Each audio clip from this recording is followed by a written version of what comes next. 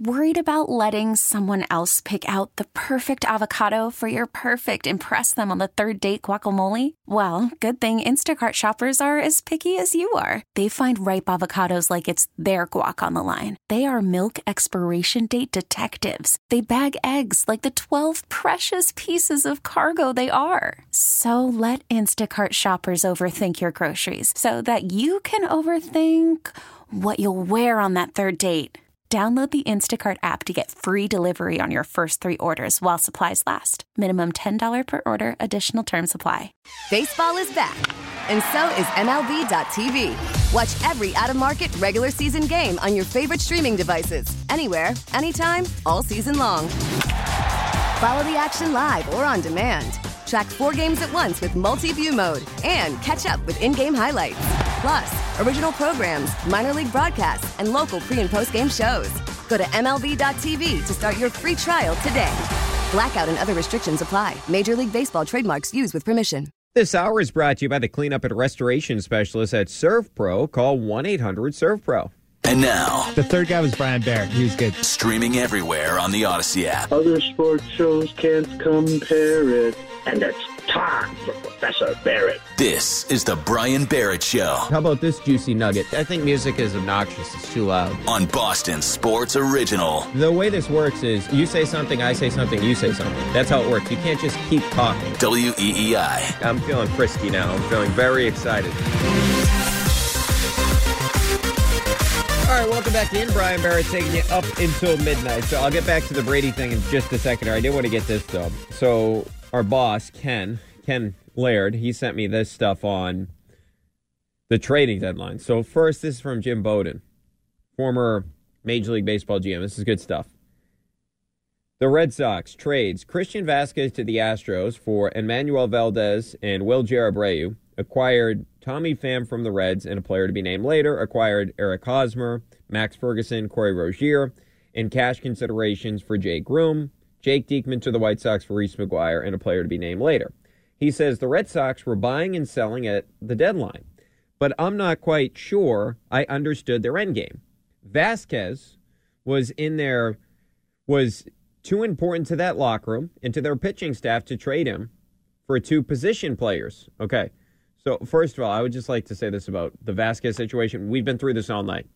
That part of his analysis is just wrong. Now, if he wants to say they were missing the bat, sure, you can say that, because Vasquez sitting 295 since the start of May. But Jim Bowden just isn't watching, or he's not paying attention if he's saying that Vasquez is too important to the pitching staff. Eovaldi with Vasquez, 4.98 ERA, with Plawecki, 3.96. Wacha, 3.75 ERA with Vasquez, 0.40 with Plawecki. Crawford, 3.03 with Plawecki, 4.88 with Vasquez. Pivetta and Hill have barely thrown to Plawecki. So the numbers would just not back that up whatsoever. I'm not telling you Plawecki is a good catcher. I'm just saying clearly there's something to working with Plawecki than there is to Christian Vasquez. So that part of his calculus here, part of his point, makes 0 sense. If he had just said they're going to miss Christian Vasquez's offense, you may have a point there. But to say that he's too important to the pitching staff, that's just not true. There's been criticism for years about the way that Vasquez calls the game. Now, Bowden adds, left fielder Tommy Pham, when you already have Alex Verdugo in left and JD Martinez a designated hitter, just didn't add up. I don't understand that. Why does that not make sense? Trading for Tommy Pham when you already have Alex Verdugo in left. Well, you can push Alex Verdugo to right like Alex Cora said they were doing. I don't understand why that's a point by him. I'm not telling you that Tommy Pham is one of the best players in the sport, but he has a good hard hit rate, north of 46%, and he walks. He walks almost 11% of the time, which is by far the most on the Red Sox. So the Red Sox don't have that type of hitter. That's why he's hitting early in the lineup, second today. He's hitting there because he actually walks, and he does make loud contact. We've seen that in the past couple of nights. So that makes no sense to me either from Jim Bowden. Because they have Alex Verdugo in left, why would they take on Tommy Pham? Well, Alex Verdugo can play right, and you got an offensive upgrade over Jackie Bradley Jr. I don't understand his point there. Okay, he goes on to say, trading for Eric Hosmer, and taking on some of his salary in return for gaining 2 prospects made some sense, but it also will block first base prospect Tristan Casas and let Bobby Dahlbeck know he's not good enough. He's not. I mean, don't you think Bobby Dahlbeck already knows he's not good enough? And it doesn't block Tristan Casas. If Casas was raking right now at the minor league level, he would be up here. Now, he's starting to get it going a little bit, but he hasn't, quite frankly, been good since he came back from the injury. And it's going to take some time. But if you look at Casas at the minor league level, yeah, he hits for some power. But do you realize he's hitting .243 this year in AAA in 202 plate appearances? Maybe part of the solution here is, or maybe the idea with the front office and Alex Cora to a lesser extent, is they want him to get more seasoning. They said that multiple times at the beginning of the season. They didn't want to rush him up. They've done that before. Look at Duran last year, completely overmatched. Heck, look at Jeter Downs right now when he was up here before he got sent back down, completely overmatched. Tristan Casas is one of the top 2 prospects in the organization. You want to make sure he's 100% ready. You don't want to rush him up out of necessity. We saw what happened with Bayo in his first couple of outings. So I'm totally fine with that. And by the way, if Casas is ready to be the everyday first baseman next year, Hosmer's not going to be here. They'll find a way to get rid of him. He also goes, the Dahlbeck thing is just a joke. Everybody knows Dahlbeck's not good.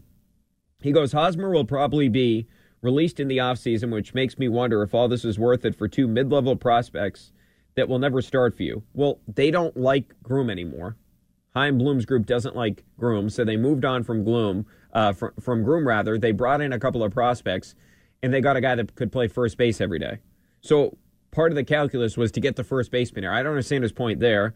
He goes on to say, dumping Jake Diekman's multi-year contract was smart, but overall, for a team so close in the wild card race, trading Vasquez and adding Pham and Hosmer just didn't add up. I don't agree with him whatsoever. He is overrating what Vasquez means to the pitching staff. He is underrating how bad Bobby Dahlbeck is, talking about telling Bobby Dahlbeck he's not good enough. We know he's not good enough. And the Pham Verdugo point, that's just for this guy was running a team. Think about how scary that was. Jim Bowden was running a team, and he's saying that you shouldn't have brought Tommy Pham in because Verdugo plays left. This is unbelievable. This stuff was published. This is an absolutely horrific take. All right, let's get to Chad Jennings from The Athletic. This makes a lot of sense. Man, Jim Bowden. I cannot believe this guy ran a team. What a terrible take on the Reds. Has he watched the Red Sox at all? Did he take any amount of time to look at the numbers here? This was horrible. I mean, my God, this thing was published. All right, Chad Jennings. Ultimately, the players got what they wanted. A chance to prove they're better than what they've shown the past 4 months. Completely agree with that. Bloom is viewed by some as too focused on the future. We agree on that. But if anything, he was reckless in the opposite direction, banking on better health and improved performance to make the Red Sox relevant during the stretch, or down the stretch, rather. Leaving the bullpen unaddressed was a curious choice. That's why I don't understand that either.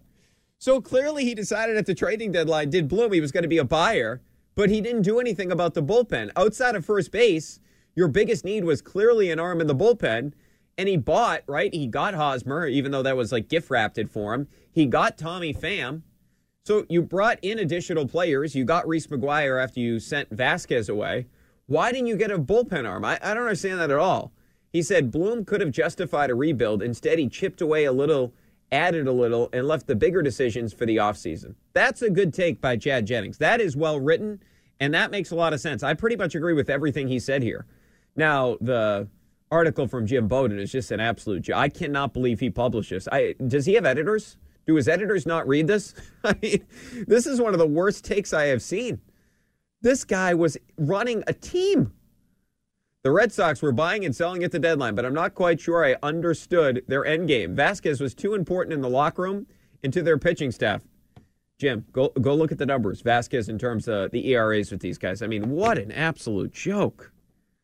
Unreal. Okay, so if you do want to wait in the trading deadline, you certainly can. 617-779-7937, the number. I do agree with Chad Jennings' point, too. It's the point I've been making for the past couple of days. He caved to the players. Chaim Bloom did. So Chaim Bloom is not only so far in his tenure incompetent, but he also has no balls. He completely caved to the players. All right, I don't want to get back to the Brady thing, though. So the fact that Brady was being recruited by the Dolphins and going back and forth with the Dolphins in his final season here, does it piss you off as a Patriots fan? 617-779-7937 is the number. And this, to me, is more about whatever happened between Brady and Belichick, the Guerrero thing, et cetera, than it is in and of itself Tom Brady in particular, right? It's not just about Brady. It's about organizational failure. Because you were in a situation, and look, you can't really say failure with the Patriots. They won 6 Super Bowls, right? But the fact that it got to a place where Brady was so upset with the contractual situation, that's a problem from Bill Belichick and company, right? Now, you would have liked Brady to be more dialed in. I mean, and the fact that he's up at the podium saying he's the most miserable 8-0 quarterback in the NFL, I didn't care for that comment because at that particular point in time, the defense was getting celebrated, so we're giving those guys credit, and Tom's up there at the podium moping. I get he was pissed off with the performance of the offense and all that, but you got to put on a better face than that. And Tom's been one of the best ever at being able to do that after a game, and I felt like that was a bad look. I'm the most miserable 8-0 quarterback of all time. I hated that. I hated that quote. I felt like, okay, now we know what's really going on as it pertains to the locker room, not the locker room situation, but the Brady-Belichick situation. But I just don't understand, now that we know all this, and the Patriots had an idea of this, right? This is what makes no sense to me whatsoever. So Tom Brady's getting recruited by the Dolphins. The Patriots know he's a flight risk. He argues to not have, or I don't even know if he really argued. He just got the clause in his contract where he couldn't be franchised. So the Patriots, knowing all this stuff, knowing that Brady was a flight risk, they willingly decided, hey, we're not giving him an extension, right? They didn't give him a 2-year, $50 million deal, like, of course, Drew Brees got with the New Orleans Saints. They didn't give him any of that. So why didn't they have a better plan, right? So they knew that Tom Brady was going to leave. They factored that in. They gave him the clause in his contract where he could not be franchised. So to me, the biggest storyline here is, like, we always felt like the Patriots were ill-prepared when Tom Brady left. But knowing all this, like, we didn't know at the time that the Dolphins were recruiting Tom Brady. Knowing all this information, it still looks so bad that the Patriots had no backup plan for Tom Brady. And really think about it for a second. Go back to prior to the 2020 season. They were going into all their offseason stuff with who? Jarrett Stidham and Brian Hoyer. Remember, they didn't even make the Cam move until, July? Like, at the end of the offseason when Cam had no other takers. So they legitimately had no plan whatsoever for Brady. Now, maybe Belichick's ultimate plan was, hey, if we suck, whatever. We'll get a high draft pick and we'll take a quarterback. Because we would find out, of course, that Bill would take a quarterback in the 2021 draft in Mac Jones. But it sort of felt like that one with the Patriots got, well, I should say that one with the Patriots kind of lucky, right? I mean, think about it. Think about all the things that had to happen for the Patriots to get Mac Jones. One, they needed to have a stacked quarterback class, right? I mean, think about this past year with the quarterback class. Weren't a lot of guys that you're like, hey, they're definitely going in the top 5. They're definitely going in the top 10, right? I mean, there wasn't really like a definitive guy that you looked at and you said, yeah, that's a franchise quarterback. There wasn't that type of player. It's the Malik Willises of the world, the Kenny Pickett's of the world. There weren't those type of guys. So the Patriots had to be lucky that that quarterback class featured Trevor Lawrence, Zach Wilson, Trey Lance, Justin Fields, and, of course, the guy you ended up with in Mac Jones. So they needed that to happen. And then secondarily, they needed the 49ers to decide. Remember, because the reporting was that the Niners wanted Mac Jones. Remember that? Everyone's like, well, you don't trade that many draft picks for Mac Jones. Everybody thought, okay, they could be taking Mac Jones. So when you look at it from that perspective, they also needed the guy that they wanted to be left standing there because obviously the Patriots didn't want Fields or they would have had to have traded up. That's another thing they sort of lucked out with. No other team decided to come up and trade over them to take Mac Jones. So all that stuff had to happen just for them to land with Mac Jones prior to the 2021 season or prior to the 2021 draft. And look, I give the Patriots credit for like staying put there. I wouldn't have been able to do it. If I was Belichick and company and I knew Mac Jones was the quarterback that I wanted, there's no way that I was going to be able to do that. But think about that. That's how you got your next franchise quarterback. And you needed to go through the year of Cam Newton where we would find out the guy was absolutely horrible. He couldn't throw anymore. I mean, no disrespect to Cam. It's just the guy was cooked when he came to the Patriots. I didn't dislike Cam like some other people did in this town. I didn't have an issue with him, but he's just a bad player at that particular point in time. So you need to go through the Cam year, and then you eventually draft Mac at 15th overall, but it's very rare that you can get a quarterback of Mac's stature at number 15. Like if Mac is in this past draft, he's going in the top 5. So the Patriots got lucky that quarterback class was considered to be stacked. Now, we'll see what all those guys are long term, but because that quarterback class was stacked, you got Mac. So think about where we're at right now. If Mac Jones and that situation doesn't play itself out where there are 5 legitimate first-round quarterbacks, the Patriots are still looking for a quarterback? I mean, think about how bad of a look that would have been for the Patriots if they were still searching for the Brady replacement. So, man, did Belichick and company get bailed out by Mac Jones. All right, 617-779-7937 the number. Brian Barrett taking you up until midnight. Okay, so 2 things on the table. If you want to wait on the trading deadline, did you like what Chaim Bloom did? That's on the table. Plus, we'll continue to get into this Brady situation. Does it make you change your mind about Tom Brady that he was talking to the Dolphins when he was still a member of the Patriots? We'll address that next here on EI. Merlone, Fourier, and Mego. I think that Chaim Bloom's passive, patient approach is wearing on an awful lot of people in this organization, not just in that locker room. I think they're wondering what the plan is. What are we doing? His goal is winning baseball year to year, and you haven't even had that. You don't have that right now. So I think it's fair at this point to hold his feet to the fire and say, where is this going? Did you miss something? Listen to the podcast on the Odyssey app or at WEEI.com. Merlone, Fourier, and Mego. Afternoons 2 to 6 on New England Sports Original. WEEI. Call from mom. Answer it. Call silenced. Instacart knows nothing gets between you and the game. That's why they make ordering from your couch easy. Stock up today and get all your groceries for the week delivered in as fast as 30 minutes without missing a minute of the game. You have 47 new voicemails. Download the app to get free delivery on your first 3 orders while supplies last. Minimum $10 per order. Additional terms apply. Selling a little or a lot? Shopify helps you do your thing, however you cha-ching. Shopify is the global commerce platform that helps you sell at every stage of your business. From the launch your online shop stage, to the first real-life store stage, all the way to the did we just hit 1 million orders stage. Shopify's here to help you grow. Whether you're selling scented soap or offering outdoor outfits, Shopify helps you sell everywhere. From their all-in-one e-commerce platform to their in-person POS system, wherever and whatever you're selling, Shopify's got you covered. Shopify helps you turn browsers into buyers with the internet's best converting checkout. 15% better on average compared to other leading commerce platforms. And sell more with less effort thanks to Shopify Magic, your AI-powered all-star. Shopify powers 10% of all e-commerce in the U.S. And Shopify is the global force behind Allbirds, Rothy's, and Brooklinen, and millions of other entrepreneurs of every size across 175 countries. Plus, Shopify's award-winning 24/7 help is there to support your success every step of the way.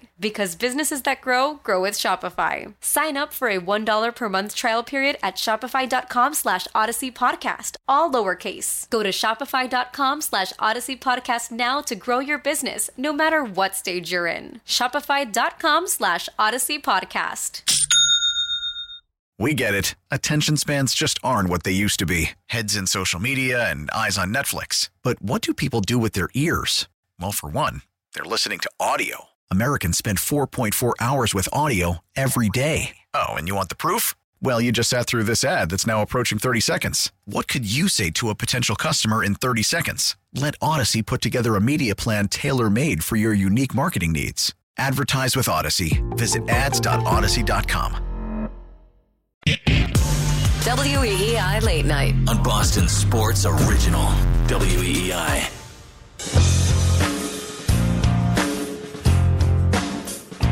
All right, welcome back in. Brian Barrett taking you up until midnight. 617-779-7937 the number. If you want to weigh in on the Brady situation or the situation with the Red Sox, the trading deadline certainly can. Let's get to Sean. Sean is in Worcester. What's up, Sean? Hey, Brian. Since when did we move to Florida? Since when did we move to Florida? I didn't move to Florida. What do you mean? Yeah, because it just seems like we're turning into Tampa Bay. Oh, okay. Where they always had 500 teams and everything like that. Oh, in fairness, they were winning a lot of games, Sean. They weren't winning. They weren't 500. And they they get these stars and they trade them away and get rid of them. And they won't pay them. I think Chaim Bloom is in the big lights right now, and he's in the what? He's in the big light now. In the big time now. Yeah. And he can't. He doesn't know what to do. He hasn't gotten us a starter. He finally got us a first baseman. He hasn't gotten a reliever. So is he on the hot seat, Sean? There is no closer. The closer should be Whitlock. Well, they got Houck back there, Sean. In fairness. Yeah, but the closer should be Whitlock. Well, they like Whitlock in the multi-inning roles, though. That's the problem. Yeah, but do you really think that Houck is doing that great of a job as being I think he's closer? doing pretty good, Sean. He wasn't great at first, but yeah, I think he's doing a pretty good job. Yeah, but he just seems like he doesn't have enough. I think. All right, Sean, I'm going to let you go. I'm going to let you go. There are a lot of issues with this team. I don't believe Tanner Houck is one of them right now. I'm fine with Tanner Houck at the back end of the bullpen. Yeah, he makes me nervous at times because sometimes he's got his stuff is so nasty. He has a difficult time harnessing it. But I don't want Whitlock to be the closer because what I want from Whitlock is Whitlock to be that multi-inning bullpen type guy like we've seen from him since he was activated from the injured list and he went back into the bullpen. That's the role I'd prefer for Whitlock rather than a guy like Tanner Houck. So I'm fine with the roles there. I do look at the bullpen right now and you say, okay, Schreiber's obviously really good. Although Schreiber, they're going to make sure the big three of Schreiber, Houck, and Whitlock get to the finish line. If you look at Schreiber, this dude has pitched a lot of innings this year for what he's done throughout his major league career, which is an interesting thing. So if you look at Schreiber throughout his career, and if you look at him since coming to the Red Sox, he was basically a non-entity. Schreiber was not that good of a pitcher. And really, he sucked. So it's a good find by Bloom. I give him credit for that. But if you look at Schreiber, he's thrown 28 innings since the start of June. That's the sixth most among relievers. 40.2 innings on the season. His previous high was 15 2/3. So here's the thing. These are the three guys. Now, Whitlock and Schreiber more so than Houck, but these are the three weapons that you have in the bullpen right now. Whitlock, Schreiber, and Houck. The problem is, outside of those three guys, you have questions with everybody else. If you look at a guy like Austin Davis, well, like we saw last night, he has a propensity to walk the ballpark. The walk rate is north of 10.5%, which is in the lower third of relievers in Major League Baseball. That's always going to be a concern, and we know he cannot pitch to righties. He gets lefties out, but he cannot pitch to righties whatsoever. Okay, so then the other guys in the bullpen are Sawamura, who, granted, he looked good last night. He hasn't been dependable all season long. You look at a guy like Matt Strahm. Strahm is at a situation right now where he's still making his way back from the injured list, much like a guy like Trevor Story. He took a ball off his hand or wherever it was with Strahm. He's still dealing with that issue. But the other thing about Strahm is this. First 25 games, he was nasty. 232 opponent's batting average. Last 8 games, 281. 115 whip his first 25, 143 his past 7 2/3. So those are your two lefties. Austin Davis walks the ballpark and Strahm has not been good lately. Now, Brazier sort of turned his season around and then he kind of turned back into a pumpkin. So it's really three guys that you can say that you feel good about. And Brazier maybe to a lesser extent, but I don't trust him now. I did a little bit earlier in the season. Austin Davis I don't trust. Matt Strahm I don't trust. So that's the problem with the bullpen. Is my issue is not with Houck being at the back end. My issue is it's just not deep enough. We knew that prior to the season. And Bloom, if he was going to build around this team like he did adding Pham, adding Eric Hosmer, why didn't he add a reliever? 617-779-7937, the number. Let's get to Phil in New Bedford. Hey, Phil.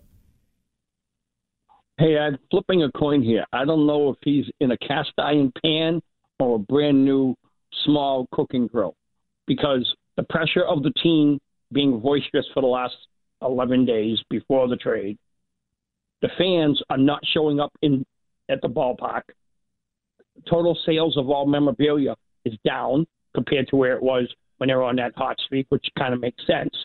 I believe that had he sent JD out, and anybody who's been here for the last 5 or 6 years, anybody, doesn't matter who that was, by the end of the season, they'd be pushing to get him out of there, and they'd be leaning on the ownership.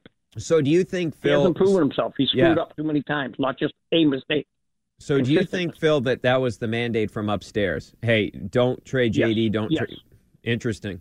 I'm not saying that that's not the case, but I do think, to your point, Phil, they felt the pressure of the players, they felt the pressure of the manager, and maybe some of it is, and I was at some of those games recently, Phil, and I'll tell you, I've been at pretty much every home game over the past month. I'll tell you this, crowd ain't filling up. Crowd is not filling up like it used to. Now, maybe now, Phil... A friend of mine is a vendor on the outside. He's been up there for 12 years as a vendor, outside vendor, and he says the numbers are down. Yeah, no, they definitely are. And, Phil, this is the other thing I'll say is, okay, if they go to Kansas City, say they take 3 out of 4 and even maybe sweep because Kansas City's atrocious, maybe they build up some energy here in terms of maybe people, in terms of the fan base, will be excited now that they know all these guys are coming back, right? Because I think that was part of it, is they felt like all these players are going to be gone now. Bogarts, in all likelihood, is gone after the season. JD gone after the season. But maybe that's sort of a rallying cry. And the next time you're home, you do have the reigning defending World Series champs in the Atlanta Braves. So maybe they do get a little bit of a boost here. And I also think what's important here is, you and I have discussed this way back there in April and all the way through. The fact that he totally disrespected Bogey and Devers, and we waited till the week of the trade deadline. No, we ain't letting these guys go. You could have taken a lot of stress out of that locker room. Yeah, and you saw Bogarts, Phil. There's still no practical reason why. And I'd like to give a shout-out. Andy Hart's going to like this one. Yesterday, the team represent 12 and under Fairhaven Little League team, which is right next to New Bedford. Andy Hart, this is our territory down here. Mm-hmm. They're going to represent Massachusetts. Friday night, they're playing Connecticut to represent the regionals. Big shout-out to these kids, and that's why I graduated. Where is it again, Phil? Say that again. Cal Ripken, 12 and under. Their World Series is in Missouri. This starts Friday. Awesome. And Fairhaven, the team from Fairhaven is representing all of Massachusetts. They're playing a team from Connecticut at 10 o'clock in the morning. And then, because over there at that tournament, they break it down. You go and play a tournament within the tournament. So you find out who represents the regional. Then you start the full tournament. Gotcha. Awesome. Well, congratulations to those kids. Representing Massachusetts. So congratulations. Always a pleasure, to those kids. My friend. You too. Have a good night, my friend. That's awesome. My town one year made it to the Little League World Series. Peabody. They made it one year. They didn't win it, but they made it all the way to Williamsport, which is pretty good. So they won the regional. Good for those kids. Let's get to Art. Art is in Connecticut. Artie, what's up, man? There he is. There's Brian. What's going on? I want to go back. No, I'm hanging in there. I mean, we were here in the stretch now, August, September. I don't want to apologize. I mean, maybe it's the wrong word saying apologize, but I called you last week and I took Tanner Houck to task. I really said he wasn't a close. His last 2 outings against Houston, they were pretty special. What did you think about Tanner Houck's last 2 outings? Yeah, I think he's really good. He's keeping the ball on the ground, which is always great, Art. He does, I do get a little nervous with him out there, though. He's not the Koji type where you knew, okay, here comes an automatic 3 outs, right? Or a Papelbon, here comes an automatic 3 outs. I do feel like he lives on the edge a little too much for me at times. Yeah. A lot of talks about Trevor, about Story and Kike coming back. And maybe I'm not hearing it correctly. I know you talk about it all the time. There's a hairline fracture with Story in I think in his hand, and Kike was sent back to a specialist.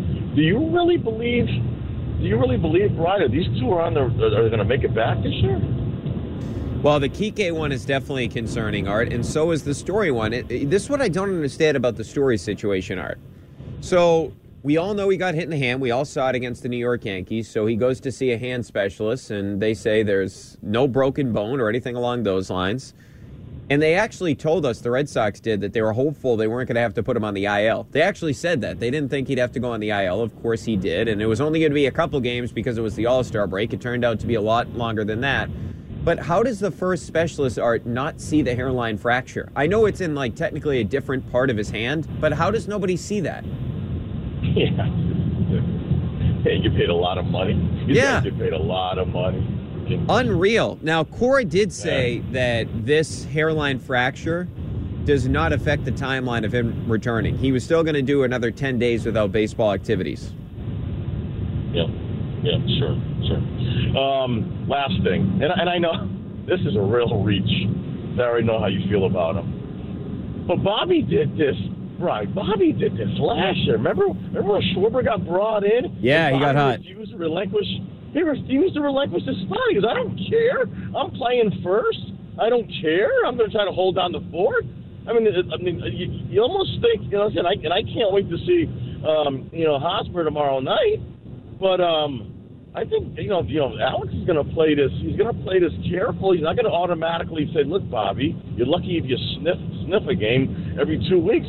I think he's going to play the matchups and see what happens. Thanks for taking my call, Brian. Talk to you later. Appreciate it, Art. Yeah, Bobby is heating up a little bit. He's got a hit in 5 of his last 7. And to Art's point, we did see this happen last year. Now, here's the thing that's working against Dahlbeck in terms of getting playing time is the numbers on Hosmer. So Hosmer is an interesting guy. We went through some of his numbers earlier in terms of he has the highest ground ball rate in all of Major League Baseball. But another thing about Hosmer is he's a reverse splits guy. You don't see that a ton with hitters. You see that with pitchers all the time based on their stuff. Like if a guy's got a really good curveball or something along those lines, he may be better against lefties than righties because of the fact that you're going to throw that pitch a lot more to lefties if you're a right-handed pitcher. But the thing about Eric Hosmer is he's hitting .330 against lefties. He's not hitting righties whatsoever. So I just don't see when Dahlbeck plays because obviously you would think that the matchup would be, okay, well, Dahlbeck's going to play because a lefty's on the mound, right? And you would take a guy like Hosmer out of the lineup, but Hosmer's a reverse splits guy. So how do you justify doing that? So I see Bobby losing the majority of his playing time. And we already know that Franchi got sent down to AAA. So I just don't see him getting much time going forward. I think they're just going to roll with Hosmer. Now, Alex Cora did reveal earlier today, prior to the game, that he's sticking with the alignment that we saw today. So basically the outfield alignment is Jarren Duran in center field, which I don't know why he's just automatically the center fielder over Jackie Bradley Jr. I mean, maybe the idea of this is, all right, let's let Duran play every day. Let's see if he can improve defensively, and let's see if we can get his value up from an offensive player. Whether it's going to be for us or whether it's going to be a move in the offseason, I got to imagine that's part of the calculus there because I just wouldn't be playing Duran definitively every day because Jackie Bradley Jr. is such a plus on the defensive side of things. And if you look at Jarren Duran, I get he had that game the other night against the Astros where he had the idiotic quotes after the game where he's talking about if you doubted us, don't come back, don't cheer for us. That statement that I still have no idea why he makes that. Let the big guys on the team handle that. But if you look at him in the month of July, he hit 184 with a 228 on-base percentage. So those numbers are worse than Jackie Bradley Jr., right? So I don't understand. If Duran isn't hitting, why does he need to be in the lineup? I, at times, would prioritize defense and put Jackie Bradley Jr. in center field instead of Jarren Duran. Now, I understand why you're putting Tommy Pham in there, and I understand, obviously, we know Verdugo is going to play every day, so that makes sense to me. Now, if you just wanted to announce the alignment, like Pham's going to be the left fielder, Verdugo's going to be the right fielder, that's fine. But I have no idea what Duran has done to deserve playing in center field every day.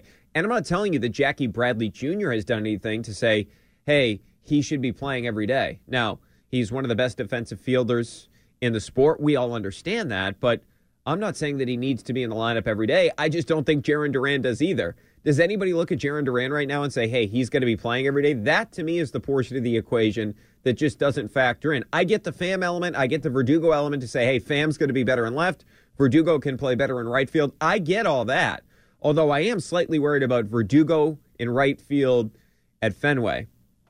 Because if you look at Verdugo this season, he's really not having a good defensive season.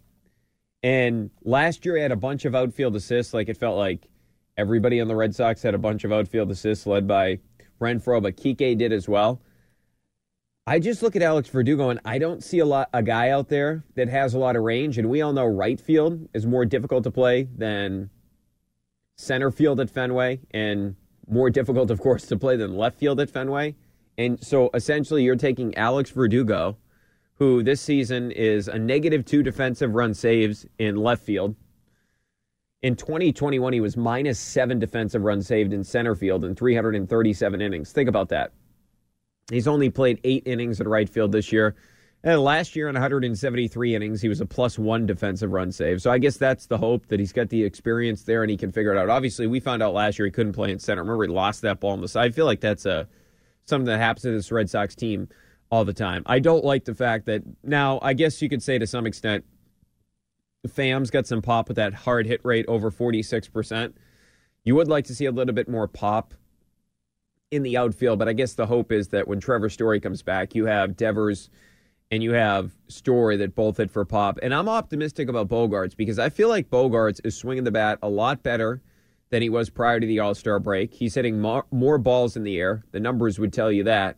That's what makes me feel optimistic going forward about him, is he's actually making some contact, some loud contact, and it's going in the air, which that had been the problem for Bogaerts for a significant amount of time, that he was making some loud contact. Now, not as much as he was making in April and May, but the problem was a lot of it was on the ground. Bogaerts is third in Major League Baseball in hits on the ground. But I am excited to watch his stretch run for the Red Sox because just from a pure human element to all this, I like the fact that these guys that I watched win a World Series are getting an opportunity. It would have been such a sad ending for Nate and JD and Bogaerts and Devers and that core group together if it was just a yard sale and all those pieces were being sent to different organizations. Like seeing JD on the Mets and maybe Nate on the Phillies and Bogaerts somewhere else, maybe the St. Louis Cardinals or something like that. I was going to say the Arizona Cardinals, confusing my football and my Major League Baseball. But that would have sucked to see that, that's the way that it was going to end here. And the other thing is just like, do you really want Chaim Bloom making those type of trades? I certainly don't. We saw what the return was for Mookie. We've seen what the return is for Andrew Benintendi. I just don't want Chaim Bloom making those type of trades with star players because it feels like every time he makes that type of trade, he gets completely ripped off. All right, 617-779-7937 the number. Brian Barrett with you up until midnight. So a couple of things. If you do want to weigh in on the Tom Brady tampering part of the situation with the Miami Dolphins, you certainly can. And to me, the one other element to this that nobody's really talking about, we'll do that next year on EI. The Red Sox station. Red Sox win it! WEEI. Can you believe it? Way back. New England Sports Original. WEEI Late Night. On WEEI. Boston's Sports Original.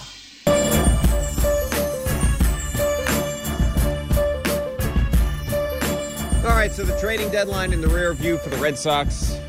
They did play well this week, 2 of 3 from the Houston Astros. It is bizarre to me that the Red Sox have a winning record against the Houston Astros, who, for my money, are the best team of the American League.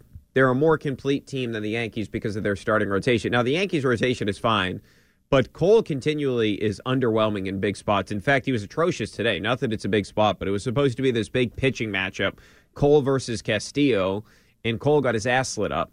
Now, they did bring in Frankie Montas to be sort of that number 2 to Garrett Cole. Nestor Cortez is in that rotation. I've never really bought into the Cortez stuff. And Jordan Montgomery's out of there, so that means you got Jameson Taillon. And when you look at their situation from a health perspective, Luis Severino's on the 60-day. So that's obviously a concern for them in terms of their health situation there. And then you look at the Astros, they have Verlander and Framber Valdez. Now, the Red Sox didn't see either one of those guys, which is good because they're both freaking nasty. Framber Valdez gets more ground balls than anybody in the sport. And then Justin Verlander is probably going to win the Cy Young. He's got the best ERA in Major League Baseball. And the guy, not that I'm not the biggest pitching win stat, but the guy's got 14 wins. I mean, that's going to account for something. And he's coming back from Tommy John. And we know what those guys do in the postseason, the Altuves of the world. Tucker has been ice cold lately. Hopefully he gets, well, I shouldn't say hopefully. I don't like the Astros. But if he gets out of his funk, that makes that lineup even more dynamic because we know what Alvarez is. One of the best power hitters in the entire sport. The guy's a freak show. Even that one he hit last night, man, to left center field. He barely touched that thing. I still have nightmares about what he did to Chris Sale in the postseason a year ago where he was just hit one over the wall over to left field over the monster, and then he pegged the wall twice. I mean, the guy's an absolute stud. So I would take the Astros over the Yankees at a series, and I do think there is something to the Yankees coming undone, that core group of Yankees. I'm not talking about the Yankees of the past in the 90s. I'm talking about this core group of Yankees. I do think that's a vulnerable team when you get into the postseason. That's why I'm just so relieved that the Red Sox didn't just completely sell off pieces and say the hell with it. We're just giving up. I wanted them to go in, and I feel like at this particular point in time, that's exactly what they did in terms of they at least stayed the course. Now, I don't think that Chaim Bloom did enough at the trading deadline if the idea was to win, because I believe what they needed to do is add a bullpen arm along with that first baseman. The first baseman you lucked out on, and you didn't get the bullpen arm. So the two things I felt were the number one and number two priorities. They didn't address them except the first base situation because it was handed to them. So number two on my list, bullpen, they didn't do that. Now, they did add an outfielder, which is nice, but I much rather them get a bullpen arm that was a legitimate weapon rather than just going with this group right now, because they really have no lefties. They have Strahm, who's dealing with an injury right now and had completely fallen off a cliff, and Davis is just not consistent enough with throwing strikes. So I would have liked to see them add another reliever in general, but I wouldn't have minded somebody from the left side. The Hill start today was very concerning. He was horrible. And the problem with Rich Hill is he has no margin for error, because if you look at Rich Hill on the season, and this is not like new for Rich Hill, but he doesn't miss bats whatsoever. I mean, that's been going on the majority of his career, right? It's not like he doesn't even have 90. The guy's throwing 88, 89 mile an hour fastballs. So a lot of it has to do with his control, being able to, he's second behind Adam Wainwright in called strike percentage. He needs to be, because he's not going to get anybody to miss. But you look at it today, right? 32 swings, 5 whiffs. That's 15.6%, which is absolutely horrible. There's nobody under 17% as a qualified starter. I mean, this is Winkowski level numbers. And on the season, the good thing is he prevents loud contact, 34.6% hard hit rate. That's in the 76th percentile. But today, 14 batted balls, 7 hard hit, 50%. He just cannot live that way. If he's not going to miss any bats, he needs to at least prevent loud contact. Now, he couldn't do either today. Now, I'm hopeful that maybe because of the fact that he's in a situation where he's just coming back from an injury, that next time out is going to be better. But I never feel like anytime Rich Hill's going to the mound, like I'm 100% confident he's going to throw the ball well. A lot of times there's a really good opportunity that he could get his ass lit up, like what transpired today. Once in a while, he'll be painting and it feel like he'll be going, but you just want to make sure, hey, do we get him out in the fifth? Do we get him out 4 2/3 into this thing? Like, we got to make sure we get him out before he gets tagged. I mean, we saw the Dodgers do that a little bit prematurely in a World Series a couple of years ago, but you get my point. I do worry about Hill, and I worry about Pivetta. So I feel like if you're looking for what are the biggest question marks with this team down the stretch, the health of Trevor Story, to a lesser extent the health of Kike Hernandez and Chris Sale, because I just can't pencil in Sale at this point anymore. I can't do it. I mean, I just never know with that guy, and that was a freak injury. This guy has a lot of freak injuries. I mean, the guy, fractured his rib throwing a baseball. Not like he ran into something or he's playing pickup basketball or something crazy or he got tackled. He was throwing a baseball and he fractured his rib. That crap shouldn't happen to a guy. So he's snake bitten by all these different type of things. And then in terms of the bullpen, it's can Strahm or Davis show up? Because you feel confident about 3 of those guys in Houck, Schreiber, and Whitlock in no particular order. But after that, that bullpen situation tails off. Oh, and one other thing is the Bogaerts and J.D. power numbers. Bogart seems like he's on a nice little streak here where he's hitting for a little bit of power. Let's see if J.D. can do the same thing. J.D. got a day off today, so hopefully he'll get things going in Kansas City. Oh, one more thought on the Brady situation before we leave. I wanted to get to that. Is what I think is just bad for this team is I'm not saying that Brady wasn't trying his hardest when he was on the field, because he clearly was. But the fact that it got to a contract situation where it was so bad, where Brady was so pissed off at Robert Kraft. And Brady, remember, he held that, not that he held it, but when he talked to the press one day before the 19 season, he said, when he was asked about, hey, should you get an extension? He says, why don't you talk to Mr. Kraft? So he clearly wanted to be here. He wanted to sign an extension with the Patriots. And once that extension, the Drew Brees extension, was not given to Tom Brady, that's when he felt like, okay, I got to figure out what else is out there. And that's when this whole tampering situation happened with the Miami Dolphins. So the fact that the relationship got to that point, I just don't understand what Belichick's play was there. If you just give Brady the contract, Okay, well, then you're going to get a better attitude from the player, and your relationship was already icy. And it'd be one thing if Belichick at that point in time, in 2019, still had Garoppolo, right? I would understand Bill doing that if Garoppolo was still part of the organization, right? Where he said, all right, well, now I have my plan after Brady. Now I have Tom's successor. I can just start Jimmy Garoppolo. Like, in that case, it would make a lot of sense. But the fact that the situation behind Tom Brady was Jarrett Stidham and then it was going to be Brian Hoyer, to me, and I say this ordinarily about Chaim Bloom, but that's front office malpractice. You had no plan whatsoever to replace the greatest quarterback in the history of the league. And just in closing, before we wrap up for tonight, it shocks me right now to see the punishment that Stephen Ross and the Dolphins get. I don't know how you do that. How do they only get a first and a third round pick where they tampered with 3 different teams? They didn't even get a draft pick docked for each tampering situation. Remember, they tampered with Brady on the Patriots and the Bucks, and they tampered with Sean Payton and the New Orleans Saints. So from my perspective, it should be at least 3 draft picks, and they should all be first-round draft picks. It shouldn't be a first and a third. This is a really big crime within the league.